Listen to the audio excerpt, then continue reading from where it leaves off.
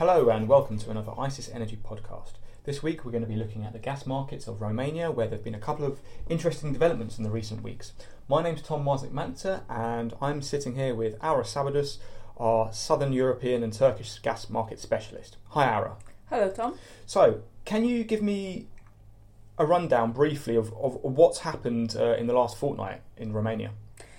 Certainly. The last few days have been the culmination of preparations for the expiry of two key contracts on the Western Line. This is the pipeline that transits Russian gas, obviously from Russia down to Southern Europe and to Turkey, via Romania and Bulgaria. And these two contracts refer to the interconnection point between Romania and Bulgaria and Romania and Ukraine. Right. And this week, as I said, we saw the culmination of this expiry and the organization of the launch of capacity auctions on the Romanian-Bulgarian interconnection point.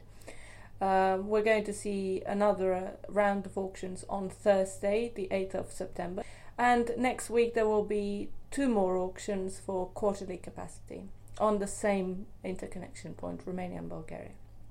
And then also last week, at the end of last week, the Romanian government announced the launch of an emergency amendment to Romania's electricity and gas law, which in essence lifts or proposes to lift the ban on the export of gas and a trade obligation, meaning that Romanian companies will be required to trade 40% of their volumes on the exchange from next year. That's quite a lot. Okay.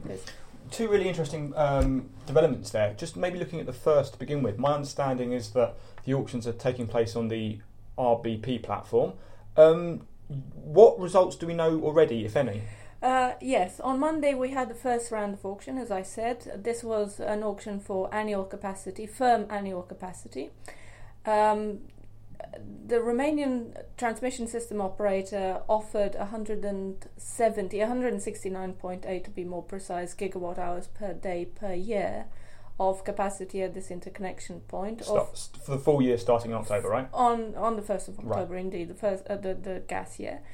And of this, around about 80 gigawatt hours per day per year were allocated to three companies.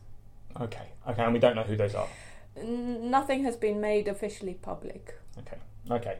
Well, I mean, I'm sure there are certain incumbents in the region that have probably been quite interested in that, but until they make a public statement, I guess we just can't know for sure. Of course, but I would say that the change itself is quite interesting because obviously the pipeline has been controlled by Gazprom for 30 years.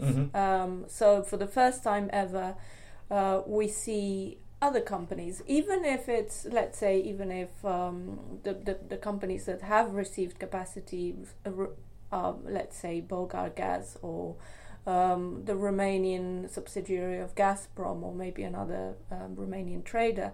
It is interesting in itself because these companies will now have to play by different rules, right? Yeah. These are the European rules that came in force last year. We were talking here the capacity allocation mechanism, the network codes. So we see a change in practice which is badly needed in Eastern Europe. And do you think some shippers have got this capacity? More could get more capacity as that becomes available in the next week or so. With the new legislation in place that enforces trade, do you think the combination of the two is actually going to ignite trade, maybe not on the way that we see in the TTF in the Netherlands, but certainly say of an Austrian or Czech scale? Of course, I am quite optimistic about it, even though there are many critics in Romania who say that the government has tried in the past to lift that ban and to encourage the export of gas to neighbouring countries, as well as introduce this trading requirement. But at the moment, Romania is under pressure from the European Union to do so, and in fact the European Commission has threatened to start procedures against, legal procedures against Romania if Romania does not comply with these requirements in due course. So we see a lot of pressure from the European Commission, and I think this time we might actually begin to see some kind of trading and opening of the market. It's an early stage, and don't forget that this region has been quite insecure from an energy point of view. But I think the changes that are now happening will transform the markets, and we're gradually going to see more liquidity and more trading happening here. Okay. I guess one final point or question from my side. Romania is unusual in a Central and Southern European context in that it has a lot of domestic production.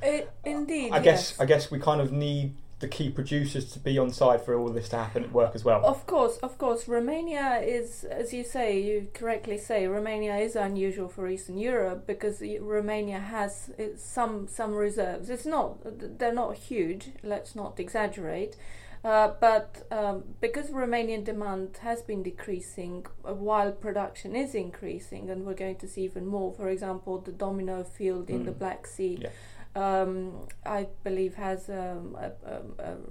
we're talking here reserves in terms of 86 billion cubic meters, so about 5-6 times higher than Romania's annual consumption. Mm-hmm. Romania is in a position to start exporting, and in the future we're going to see more gas coming probably from Greece, if Greece expands its LNG capacity, maybe even Turkey, if Turkey decides to expand and bring in new FSRUs, floating storage and regasification units.